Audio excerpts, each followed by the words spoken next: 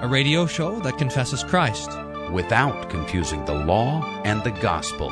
A radio show that takes Scripture seriously without taking ourselves so seriously. You're listening to Table Talk Radio.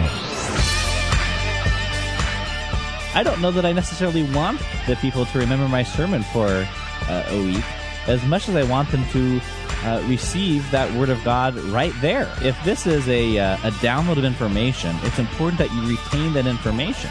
Yeah. But if this is being addressed by a burning bush, I know that a burning bush talked to me. And I said to the guy, look at when the Bible talks about vision, it's talking about the death of Jesus. Your young men will see visions and your old men will dream dreams. It's talking about the gospel. It's talking about confessing the creed. And his answer to me was, I'm not using vision in the biblical sense, but rather in the business sense. Okay, then. All right. I, by the way, had no knowledge of that encounter when I posed the hypothetical. I think I remember how to do this. Welcome back to Table Talk Radio. I don't. You never did in the first place. Hey, thanks. I remember when you were getting ready for your nuptials, which have passed. Congratulations, by the way. Oh, thank you. Congratulations to you, and condolences to Mandy. Mm-hmm. We have to officially retire the Who Wants to Date a Pastor hotline today. Pastor Gagline has entered into the holy estate of matrimony. In the conversation leading up to the nuptials, she said Mandy was worried about me being a DJ, and I said, "Don't worry, I'm a radio professional. I do this all the time." We're opening up the DJ for Hire hotline. I have to say, I was pleasantly surprised.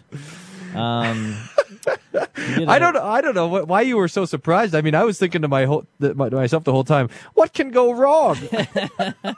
And all I was thinking about is what could go wrong. But I was surprised. I was disappointed I didn't get to hear Uptown Funk. But I just assumed that's true. That was going to be on the playlist. Didn't hear that one, but I did hear what's that general song you always play? Yeah, that one, I guess. Oh yeah, The General. That's what it's called, by Dispatch. Yeah. So I heard that like pictures were being taken. No, actually, I actually was surprised. It went rather well. I know, you're so shocked. I am. We did get to hear Stevie Wonder Superstition about 5 times. That one was on repeat. Like 5 times in a row. Did Cat Stevens make the playlist? I wasn't really paying attention to you. That's probably why I thought it was so well. Cat Mohammed Stevens was on there. There was a long time playing as your Pharisee list said, easy listening background music. Pharisee list. I give him this is the itinerary, which said itinerary for music songs during the reception, to which I wrote back and said suggested itinerary for songs, and then it came back to me required itinerary for songs during the mandatory music list. Mandatory, that's right. The Pharisee list. Anyway, that's what happened. Yeah, I'm glad it didn't. I'm glad it didn't go as bad as you thought it would. Well, yeah. Yeah, you and Mandy leaving for your honeymoon. You're like, well, what a relief. Brian didn't really mess that up. That's true. What else? Oh yeah. So do you want to tell people the gift I gave you as your honorarium of being a DJ? That's right. We're sitting there at the rehearsal dinner, and Evan's handing out gifts, fine bottles of wine and whiskey and all sorts of nice things. And I got a gift too. I couldn't believe it. I got a gift, and we weren't supposed to open it apparently. So I'm kind of feeling around to see what it is, and the kids are playing with it. And Hannah looks at me all of a sudden with a shocked look on her face, and she said, "Dad, that's a selfie stick." And sure enough, the kids are like, "Yeah, Dad, Evan got you a selfie stick." And then Hannah, with this deep look of profound concern on her face, said, "Dad, that's the kind of gift you get for a narcissist." which is and all the kids are like this. Ooh. fitting. And I said, honey, no, you're reading this all wrong. You get a selfie stick for someone who you wish you could see more pictures of their face. Yeah, that's why I got it for Pastor Selfie. So we had the selfie stick out during the wedding. The problem, you want to know the real problem with a selfie stick? I'll tell you. I'd never had used one before. And the real problem with a selfie stick is you get too much in the background. I mean, if you're taking a selfie, you want your face to fill the picture there. The selfie stick, it's like I can hardly even see myself on there. I'm sure your big head is enough to block the background. Don't worry. Take it easy. I, by the way, was cutting a rug during the reception, as you probably remember, and oh yeah, I remember dancing with Mandy at some point, looking over, and you're dancing with Carrie while selfie stick in hand. And I think the way it probably went down, it was originally you and Carrie dancing, and then the selfie stick asked to cut in. Can I cut in? Excuse me. Yeah, that was great. Your brother got a great picture of that. Because I have a good picture from that moment of me doing the selfie stick with you and Mandy dancing in the background. It's on the Facebook. You've probably never seen it. Nope. And then your brother got a picture of me and Carrie and the selfie stick. So I don't need Facebook. Anyway. You know why? Why? Because if I wanted to look at humiliating pictures of you, I would just go over to tabletalkradio.org and look on the homepage. That's what I would do. I'm doing that. Did you put something dumb up there? What? I would put anything dumb up there. What? How do you? Oh my goodness, that's ridiculous. What do you see? That's back in my thinner days. When did you get that? Did you go visit Mom and Dad's house? Apparently, I'm just seeing this now. There's a picture of my high school. What do you call it? The high school glamour shots. The senior pictures. I'm there in my letter jacket, and I see some patches on this letter jacket too. Did you actually earn those or something? Barely. Yeah. Boy, oh boy, that's impressive. So curly anyway, hair and all. You can check out our website, tabletalkradio.org, if you want to look at that good-looking guy right there.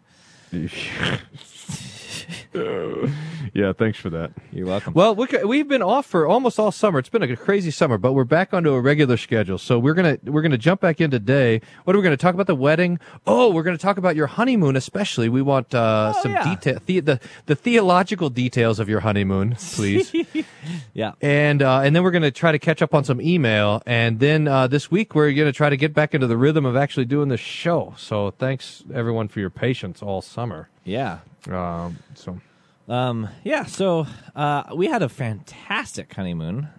We did a little Hawaii vacation, and we did a 6-night stay in Maui and a 5-night stay in Kauai. Beautiful, beautiful place. You ever been there, Pastor Wolfman? Nope. You gotta go. All I know is when I heard you were going on your honeymoon to Hawaii, I said, don't tell Carrie. So then anyway, she finds out. She says, 16 years we've been married and never been to Hawaii. Anyway, that's how that conversation went. Yeah, good. I think once your DJ business takes off, how many times have you been invited to do a twice now? I got another invitation, and I said, no, it's a joke. Don't tell Evan. It's a joke. I don't know what I'm doing. But I have been to like 3 weddings since yours, and I've been paying a special attention to the DJs and all their equipment. Yeah? And like, well, the guy's not quite as good as, I remember sitting next to my brother Travis, and he's like, yeah, he's got this software over there that he can like change the tempo and then match the tempos of the songs. And I'm like, yeah, I gave him that software. And he goes, you really are the technological backbone to Wolf Mueller. I am impressed you got the whole thing hooked up all by yourself. Hey, thanks. That is plug impressive. this and that. I mean, there's only one place to plug in the things. I had to color code everything, but you did good. You did good.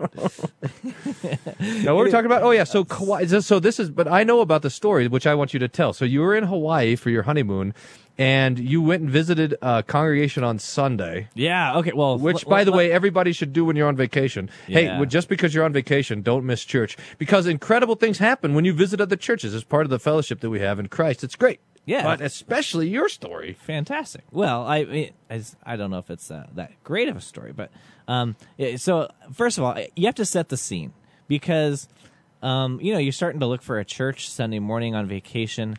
And one of the first things you do is you go to probably the LCMS website, see what other LCMS churches are in the area. Or there's that other website. What's the other one? That little liturgical... Yeah, I don't know. Liturgical congregation. That's pretty handy. Your pastor can probably tell you about that if you don't know what we're talking about. So anyway, so you go on the LCMS website. I do a little search for the island of Kauai in Hawaii, and no congregations show up from the LCMS, and your heart sinks a little, because you're thinking, what am I going to do? I mean, it's kind of like you open up the fridge and there's nothing to eat. I mean, it's just an empty fridge, and you're kind of wondering. So I start debating. Okay, well, we could go to the ELCA church, I guess, or maybe the Episcopal church. I looked at the Episcopal church there in Kauai. At least use the lectionary, so I'd be listening to the readings. They had the liturgy. I thought that was maybe something good. And I knew that the pastor would actually preach on the gospel, so at least he's talking about Jesus. So that's where I was. And when we get back from this break, I'll tell you what happened after that. You're listening to Table Talk Radio. We'll be right back. This is Uptown Funk Fester. It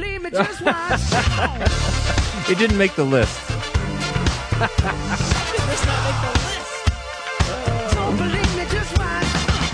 Make a dragon want to retire, man. Don't believe me, just watch. Don't believe me, just watch.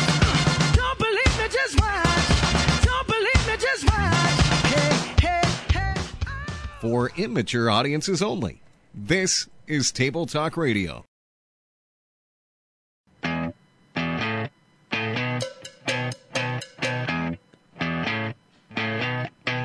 You're insecure, don't know what for. You're turning heads when you walk through the door. Don't need makeup to cover up. Being the way that you are is enough. Everyone else. I don't know if that one made the song list. No way, man. That's not nearly popular No, enough. not Hey, you know like how Single rusty we are? Ladies and Superstition, Cat Stevens. That's a hit list right there. Hey, we forgot to do the buzzwords. Remember that buzzword thing that we do at the beginning of the show? Yeah, what? I totally forgot. You give me yours first. My buzzword is in absentia. Latin, that's good. Yeah, thanks. That means in absence. So that means doing something while you're not there. So Like you all mostly you like vote in absentia. I don't know what else you do accept in an award. absentia. Yeah, you can accept an award, a degree, something like that, in absentia. And that basically defines Table Talk Radio, in absentia. Apparently, we got, while we were taking the summer off, basically, we got a bunch of emails thanking us, Thanks for the break. Really needed it. Appreciate you guys. Thanks for, loving us by not sending out new shows. So, Table Talk Radio, in absentia, you are welcome. This is where the hatred begins, apparently. Coming back. I mean, okay. Well, I got a theological buzzword for you. Just clicked off of the home page there of tabletalkradio.org, where there's a fantastic picture of Pastor Wolfman there when he's like 13. And onto the buzzword section. 17, I think. Oh, are you 17? Huh? Did you play football? What position did you play? Offensive guard, defensive tackle. Nice. What is it? What? Did you? Why are you asking no, such questions? I did not. See the footballs on the picture of on my letter I jacket know. there? The footballs on the But arm? shouldn't there be like letters on the letter? Like, didn't you guys get like badges to put on the letter? Yeah. They're, like, I mean, well sometimes there's not decorated. enough room, All right. My theological buzzword for you is, let's go with expiation. And expiation is to make satisfaction, appeasement, or atonement, so that our sins have been. Let's see, that Christ in His death is an expiation. That His sins our sins are given to him, and now God's wrath is appeased. So there's a satisfaction that we are now right with God because of his work on the cross. Hey, we were talking about the other day the difference between expiation and propitiation. Okay. Now, this isn't a really interesting. I always forget this, but now it's on my mind. So that expiation is satisfying the punishment required from an action or a sin. Propitiation is ending the anger at the person offended. So let's pretend that I crash into your car. Okay, so now when I fix the damage done to your car, that's expiation. And when you are now no longer mad at me because the damage has been fixed, that's propitiation. So expiation is in regard to the offense. Propitiation is in regard to the person. See the difference there? Okay. So Christ expiates our sin, and the result is that God's wrath is turned into kindness. That's propitiation. And all of that happens, all of that is under the umbrella of atonement. Okay, so you need to update your definition on tabletalkradio.org. All right. All right. If I knew how to change the things on tabletalkradio.org, this picture wouldn't be on here. Yes. Happy birthday, by the way. Yes. I got that as your birthday picture. Thank you. What are you now? 50? 55? Close. 38. Oh, nice. Very good. Of all things. Okay. Okay, so in Hawaii, yes, dreading the idea of maybe going to an ELCA or Episcopal church, and then in the recesses of my brain, remember about a Lutheran mission that someone told me about. So I go online, kind of searching. I didn't really know what to look for. Finally find St. Matthew's Lutheran Church. And our friend that we've had on the show here before, Dr. John Bombaro. I remember, that guy. Yep. He started this little Lutheran mission in Kauai, and they meet in a public library there, and they gather together. They have LSB hymnals. They use Divine Service Setting 1, they mostly sing the liturgy a cappella, but the hymns, they have the CDs, the accompaniment CDs that provide some organ accompaniment. I think CPH puts that out, recorded at Fort Wayne. Sing to that, and here you have. Look at this. I found a Lutheran church. So I walk in and introduce myself to the first guy that's standing at the door, and pretty soon, would you believe it? There are Table Talk Radio listeners in Kauai. This is. I don't even think this is true. I mean, I need Mandy to authenticate this story. I had no idea all of our listeners were in Hawaii. Did you know that? No, because there were, I think, 4 at this church. So that I think accounts for all 13. Wow. So that's pretty amazing. But anyway, I just want to have a little shout out to Tim and Kaya and Adam and Bethany. Thanks for our Table Talk Radio listeners. Is Mandy like, oh boy? Because whenever Not anything this like that again. happens, that's how it is. If anything ever like that happens and Carrie's around, she's like, shh. Don't tell him you actually listen to him. He won't stop talking. Keep it a secret, guys. That's right. So now Mandy's got to get, have to adapt to your celebrity status. I'm sure she's thoroughly impressed and completely enamored. I would think that's probably what happened. Yeah, that's right. Now, look, you could take a little tip from me, the man who's been married for 16 years-ish, and don't say, when you and Mandy are talking about the honeymoon, say, yeah, honey, the best part was when we went to church on Sunday morning. Wait a minute, that kind of was the best part, though. That doesn't matter. Oh, okay. Oh, boy. Well, congratulations again, and welcome back, and God be praised for giving you a patient and enduring bride. That's for sure. Well, and thanks for your DJ services. Couldn't have done it without you. That's the first time you've ever said that. Couldn't keep a straight face while saying that. Sorry. Well, so I think what we're going to do during the rest of this broadcast is work through the email box. During our 1 month vacation, the emails really started to add up. So we're going to try and chip away at those. I have to log into Trello. It's been so long that Trello doesn't remember who I am. Anyway, so I got it. Don't worry, I'm all over the Why Trello. don't you I got one some for of you. those Ready? emails for me? Here's one. Dear mediocre Mike Masters. That's me, by the way. The mediocre I think that's plural. Mike Master.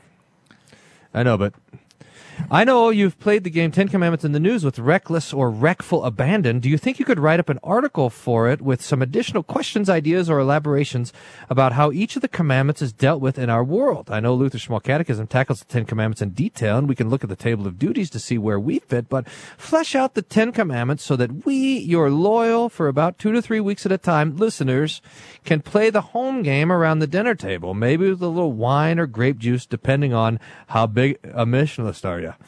Jokingly, Jason. Now, I'm glad this is a joke because I wasn't about to write an article, but I'm happy to expound on the thing here while talking. So the question is, can you add some more so that people at home can play the game 10 Commandments in the News? And I think that's a great request, Jason. So we'll do that now. Now, the idea behind 10 Commandments in the News, as the faithful 2 to 3 week listeners know, is that we take a news story and then we ask, what commandments does it have to do with? Now, the premise behind this is twofold. One, and this is the problem that we're addressing, most people think of the 10 Commandments in very reductionistic terms. So the 10 Commandments are purely negative and purely descriptive of our own moral choices. In fact, most people understand the 10 Commandments really something like the list of rules that are on the side of the swimming pool. You know, don't swim an hour after you eat. No glass bottles in swimming area. Anyone under 12 must be accompanied by an adult. After 10 o'clock, no lifeguard is on duty. You shall not murder. You shall not commit adultery, and so forth. That it's a seemingly arbitrary list of things that you are not supposed to do. But we want to understand the 10 Commandments in a much more maximalizing way. Namely, that the 10 Commandments are a summary of God's order and institution of the world. So that behind the commandments is something that God has put in place for our good, both naturally and spiritually, to protect our conscience and to protect our lives and the other gifts that God wants to give to us.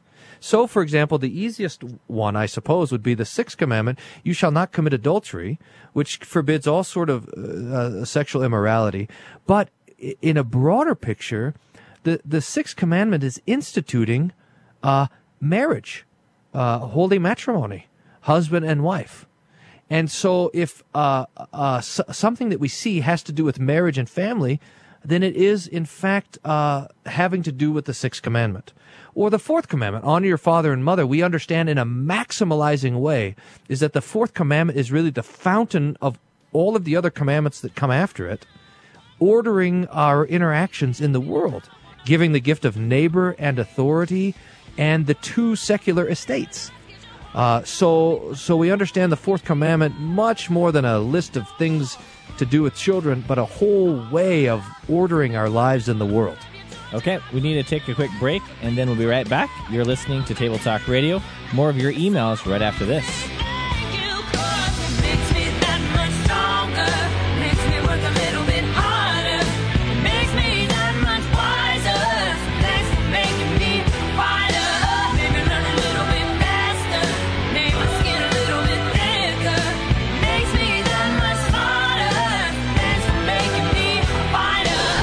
Best show ever. Table Talk Radio.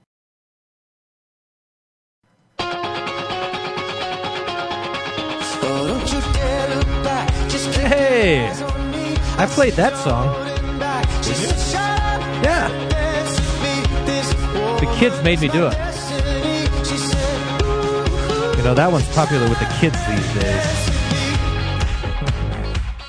You know, I realize that I'm a old fuddy-duddy really at 2 times in my life. Yes. And those 2 times are, number one, whenever softball season starts here at Hope Lutheran Church, and I get out there and I'm like, oh man, I've lost another 3 inches off my range to get to the ground balls. And the second time in my life I noticed that I'm becoming an old fuddy-duddy is when I go to weddings. Because? Well, there's all these, apparently, the newlyweds and all their friends and everything, and they're just a good 10, 15 years younger, and the music that they listen to and the clothes that they wear and the tattoos that they have, et cetera, et cetera. Now, your wedding wasn't so bad because you're old. You waited for the wine to mature before you got married. That's but these young kids getting married. It's like, when did everybody under 30 decide that they needed tattoos? It's amazing. We went a couple of years ago to the thing called the water park, which is where I guess you probably see more of people's bodies than you normally do. And I couldn't believe it. Everybody, it's like a requirement to be under 30 nowadays, is you have to have tattoos everywhere. You're such a fuddy-dud. That's Gnosticism, by the way. Well, tattoos. I'll explain that to you later. No. Did you guys get matching tattoos in Hawaii? We did? No, I'm just kidding. No, I'm interested in this now. Do talk about the Gnosticism of tattooing. Because one of the marks of the Gnostic is that your true self is your spiritual self, and your body is just a shell. And so now you act upon we understand our lives as our will is enacted upon that which is not us. So we act on those things outside of ourselves. Well, now, if you're a Gnostic, you understand your body, in fact, as something outside of you that can be manipulated by you, and you can express your will on your body rather than expressing your will with your body. So that the idea that I can interact with my body as something slightly different than myself and change it or manipulate it or permanently adjust it, etc., is a form of Gnosticism. I'm gonna meditating on this a little bit so that I can express it a little bit better. But I mean, this phenomenon of tattoos. I mean, I don't necessarily think that it has to be sinful. In other words, I think it can be sinful. I don't think it necessarily needs to be of necessity sinful, but it's got to be an expression of something, because there was a switch where everyone's like, yeah, you got to get a tattoo. I remember going to seminary, whenever that was, 20 years ago. Man, yeah, is that right? Old No, fuddy 15 dud. years ago. Like And there was a ago. classmate of mine, and he says, "Do you think I'm the only guy here with a tattoo?" And I said, "No, I no way." But I think he was the only guy in our class with a tattoo. Now compare that to now. I mean, just everybody, everywhere. Now, if you're a pastor, you have to have a tattoo to show you have a past. Yeah, that's right. Now, That's right. now I'm interested in the distinction you would make in times that getting a tattoo would be sinful and times that it would not be sinful. Any distinctions you can make? Well, I don't know. I mean, certainly. So, for example, the content of a tattoo can be sinful, and for some reason, tattooing lends itself sometimes to the kind of raunchy stuff. So, I got a guy coming into church, and he's a Christian now, and he has a bunch of tattoos from pre-Christian days, and they're embarrassing to him. Mm-hmm. He's got to go back to the tattoo person to get him to tattoo some clothes on the ladies. So certainly that's a way to be sinful. But to get a tattoo as an expression of that my body is somehow disposable or not part of who I am, that kind of thinking is sinful thinking. It's not Christian thinking. Yeah, it's as if the getting of the tattoo itself isn't the sin, but it is an expression of one's own theology. Right. That the theology the person holds could be sinful. Now, what I'll tell you, that most people get a tattoo because they're like, "Hey, that sounds like a cool idea," or they're drunk, or both. Which was yours? No, I have no tattoos. Like the pure wind-driven snow. That's how all my flesh is. So, I don't think most people are thinking, "Hey, I've got these Gnostic tendencies, and I'm going to manifest it by inking." But most people are just like, "Hey, this sounds like a cool idea." But when culture starts to embrace ideas as cool, you got to wonder what's the confession behind this. We should do a game, and it could be like cultural trends theology, or name that tattoo worldview or something. I mean, really. So I guess we could, because a tattoo is like a bumper sticker for your body. So bumper sticker tattoo theology would be a thing, although I'm not sure we should go looking for it. I don't really want to. Tattoos. Yeah. Unsafe for chaste eyes. Yeah. I just lost my train of thought. Tattoos, Yeah. Gnosticism. You were going to put in absentia as your... That's probably it. I'm just going to tattoo in absentia right on my forehead. 500 points for that. I mean, it's true that, it's not like, hey, guys, do you know what we should do since we're Gnostics? We should go get tattoos. That's what I was going to talk about, though. I mean, I think there was a time in which people would get tattoos to be kind of countercultural. Like, I'm sticking it to the man because I'm getting a tattoo. Look how edgy I am. And now, since kind of everybody has one, you have to kind of one-up it. And I don't know if that's maybe the reason for kind of the wacky and crazy piercings that you see sometimes. Like all over a person's body, your face, get tattooed everywhere. Pierced everywhere, because you now have to have something to stand out from society, because tattoos don't really do it anymore. Yeah, I know.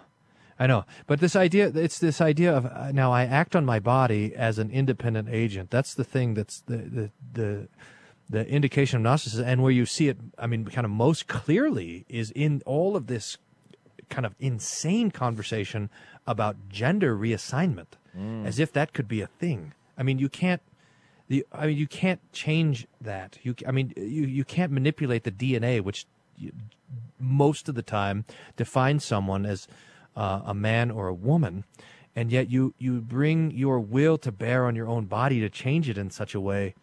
That's also a form of Gnosticism. I remember. Go ahead. Bringing that violence onto the body. I remember doing a Table Talk Extra years ago. Remember those 2-minute deals we used to do? No. Well, we used to do these 2-minute features called Table Talk Extras. And I remember recording one about not really a conversation, just kind of a phrase I heard someone say one time. And they said, well, it's my body. I can do with it whatever I want. And I just kind of posed the question, what do you think the girl was talking about? And, it's probably leading some to think, well, probably talking about abortion. But in this case, she's actually talking about getting a tattoo. Yeah. And her father objected. And she said, well, it's my body. I can do with it whatever I want.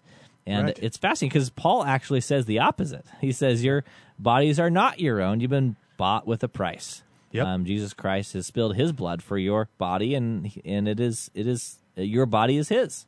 Yep. Very good. Okay. Now, maybe just one more thing. It's actually not your body when you want to end the life of a human baby. Just throwing that out there. Not your body. That's right. Someone else. And the other thing that's wrong with that statement is this: I can do what I want. Goodness. I was reading this book the other day, accidentally read a book. I got wrapped into it. I got past page 10. This guy was talking about modernity and all sorts of other stuff. And he says, there's basically two ways to look at the world. Either I conform my desires to the truth, or I conform the truth to my desires.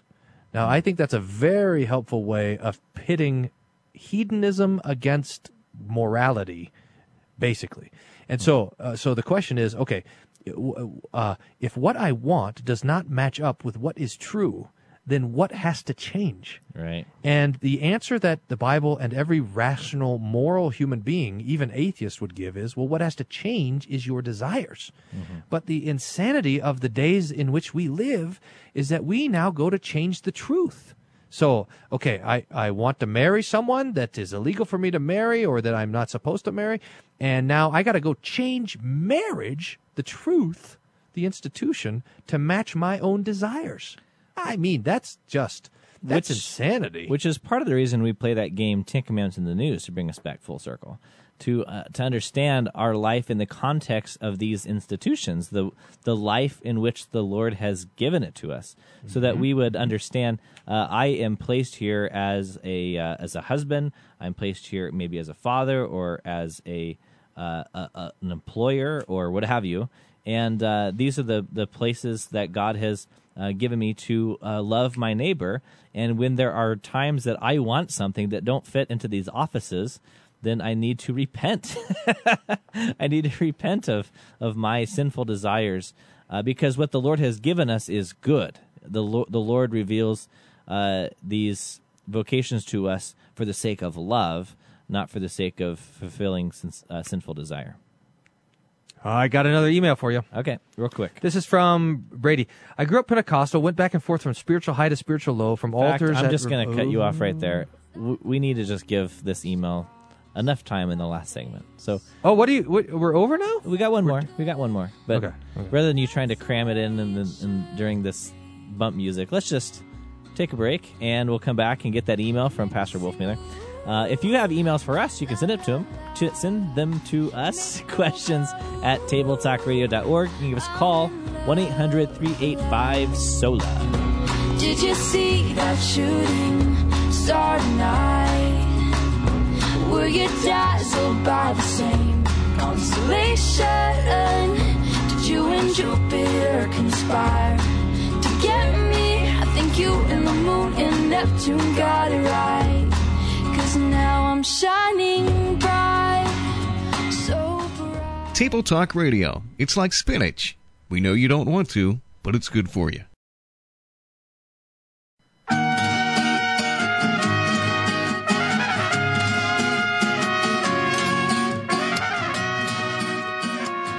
Right before the break here on Table Talk Radio, you were, Pastor Wolfman, there reading an email sent to us.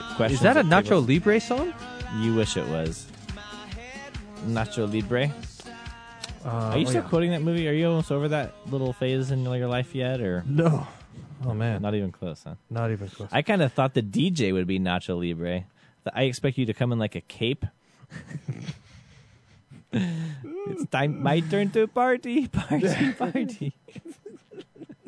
It's my turn to sing at the party. I grew up Pentecostal, writes Brady. I went back and forth from spiritual high to spiritual low, from altars at revivals where I felt I could storm the gates of hell, to crying in the outhouse on the job site, knowing that hell had stormed me and feeling like a failure. But all was well because, after all, with prayer of repentance, I could refocus my efforts. I could be holier. I could study more and pray more. I could do it again, and I could make it this time. But I never did. And then one day I said to myself, I can't do this, so I may as well take my place in hell. This is what came of my life of spirit chasing. The promise never failed me, because my own piousness and trust I placed in it. But my own piousness and trust I placed in it did. More, there was always more. Evangelists were always in my ear. Come to the altar if you want more. I don't even know what this means. So after a period of time completely away from the things of God, I stumbled my way onto the objectiveness of Lutheran theology and found it very comforting and faith-affirming. Last year, for Bible study, my local Lutheran congregation, utilized a Lutheran men's Bible study about the devil. In the study, there was a section on demons and possession. I was a little confused by the study's tendency to emphasize the subjectiveness of demon possession. It seemed out of place to me in comparison to what I had learned to be the Lutheran approach to God and His work through the Holy Spirit. But since doing this Bible study, sometimes I have trouble reconciling the two positions. Generally, I write it off, but when I listened to your show last week, you guys mentioned your email address. I thought I'd drop you a line. Was this Bible study poorly done, or is it the Lutheran position? Brady from Virginia. Okay, so look at all these international listeners we have. Hawaii, Virginia. That's right. So he's taking issue with the idea of a subjective view of demon possession. I think so. And what would that be? Do you think? What would be the subject? I'm not sure, but I think that this is wrong. So the way we treat the demons I don't know either, but it's wrong. Right, is we treat them very, very objectively. There are fallen angels, and we call them the demons, and they each have a name, I presume, although they never tell us what it is, because the demons hate naming things, and they probably hate naming each other. I wonder if the demons, this is a little speculation, when they became demons, they all got together and said, let's forsake our names, because we'll just be all one big collective. That's the nature of the demons. Anyway. We are legion. Yeah, right. That's perfect. That's it. There's my biblical proof of my thing I was just making up. So the demons are true. Now, we do talk about, I think it's helpful to talk about the way the demons influence people in 3 different ways. So we can talk about demon possession, where a person's will has been overcome by the demons or a demon. There's demon oppression and demon, I don't know what the other one would be, demon troubling. So every Christian is troubled by the demons and attacked by the demons, tempted by the demons. No, not demonized. That would be a word closer to demon possession. So in the Bible, when it talks about someone being demonized, the demon can control their speech and even their actions to some degree, and that's an extreme form of being troubled with the demons. So demon possession. Then there's demon oppression, which is where there are times in our lives where it seems like the demons would just pile on and take advantage of our weaknesses, of our temptations, of our opportunities, and simply attack. And we can recognize that, especially you see it a lot when people come to their deathbed.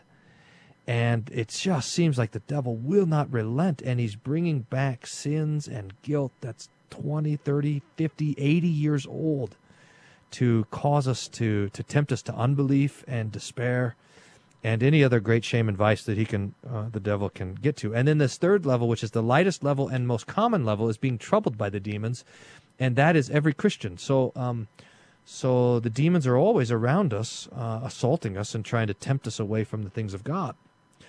And we should understand this very objectively. I mean, we can't see these things, so our sense of them is sometimes not right. So we could. You see what I mean by that? I mean, because we're not dealing with the demons through our senses, almost always. Sometimes. I mean, in a case of demon possession, you would be. Mm-hmm. You're seeing the manifestation of the demon and its will in a person. But in other cases, we're not dealing with them through sight. They're spiritual beings, and so we're on different territory. But we are certainly know that they are there truly, and that God's Word is the effective medicine that we've been given to fight against the demons. In fact, for example, when St. Paul tells us about the armor of God that gives us the resources that we need to stand against the devil and his demons, he ends by saying, take up the sword of the Spirit, which is the Word of God, and pray. So that the most effective tool that we have against the demons is God's Word, which we wield in our prayers. And in particular, that Word of God that says that the devil has been defeated in the death and resurrection of Jesus. That's right. He destroyed him. For this reason, the Son of God is manifest, that he might destroy the works of the devil, 1 John 3. That Jesus became flesh and blood so that through his death he might destroy him who had the power of death. Hebrews 2, and we see that especially in the parable of the strong man, that Jesus says when the stronger man comes, he binds up the strong man so that he might loot his goods, and that's talking about Jesus binding the devil. So that's right. We lean on these promises. The scriptures warn us that the devil seeks us like a roaring lion, but that we flee from him, or that we resist him, and he'll flee from us, which is amazing sort of thing. And so our resisting of the devil and his work comes in the form of speaking God's Word. So Luther uses the picture of fumigation. I don't know what fumigation was like in the time of Luther, but I know that when I lived in Texas, the way my mom would fumigate the house was she would get this can of fumigation, bug-killing stuff. You know what I'm talking about? Yeah.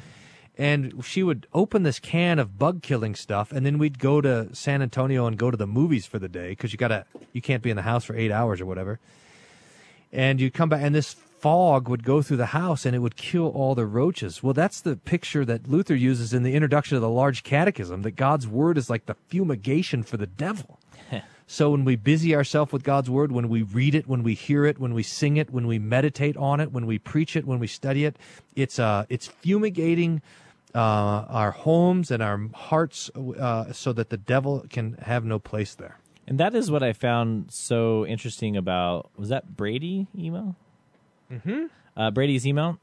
What do you think, besides justification, what do you think, what Lutheran doctrine, Lutheran teaching is most offensive to other Christians? The efficacy of the Word. Yeah. So that here you have the Word of God, and I was thinking even also that sola scriptura, that we have the Word alone as our rule of faith, and not, Brady mentioned kind of chasing after these spirits, that I'm listening to that spirit, God speaking to me here, God tugged on my heart there, and all of a sudden you're chasing after all this stuff, and you're missing the very objective, efficacious Word of God that's right before you, that forgives my sins, assures me of safety from the devil, and delivers to me the very gift of salvation in and through that Word. Yeah. That's right. I think that's exactly right. Fascinating. We have about a minute and a half for maybe one more email. All right, try this one. I've wondered about this. God obviously is all about choice. He allowed it from the beginning with Lucifer and a third of the angels. God gave Adam and Eve the freedom of choice of the mankind. When we get to heaven, it doesn't make sense that this freedom would end. I've been told that there will be no temptation sin, but Lucifer was tempted. What's the difference? If man can mess it up, he will, even in a glorified body with the nature of Christ. I don't trust us, Dolores. Well, Dolores So is... here... Go ahead. No, you go. Well, I was just saying, Dolores is definitely making her opinions based upon her sinful natures. She's reflecting upon her life with a sinful nature. Right. That if I can sin, I will. But this is one of the marks. I mean, remember in the garden, death was potential. If you eat of it, you will surely die. But in heaven, death is no longer possible. Death will pass away. So sin and death go together. So sin also in the garden was potential. But sin in the resurrection is not possible. If there's no possibility of death, there's no possibility of sin. Now, some people will say, well, if you can't choose to sin, you can't love God. But that's false.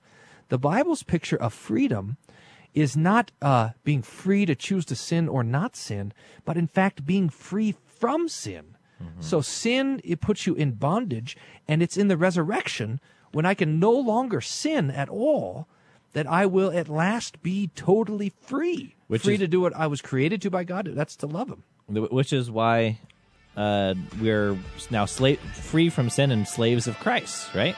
That's right. All right, that's all right. the time we have for this edition of Table Talk Radio. Where the points are like all the messages we had to erase on the Who Wants to Date a Pastor hotline. Thanks for listening to this edition of Table Talk Radio. Table Talk Radio is not for everyone. Please consult your pastor before listening to Table Talk Radio. Side effects may include nausea, vomiting, headache, heartburn, hair loss, hallucinations, and aversion to incomplete sentences with aquatic imagery. Just now came to me, if you can believe it. Lung cancer, brain tumors, sleep gain, internal bleeding, internal combustion, a sudden craving to smell your backseat, claustrophobia, uncontrollable urge to fight the I'm the communist flying by the seat of my pants kind of For more radio information, DJ. visit tabletalkradio.org.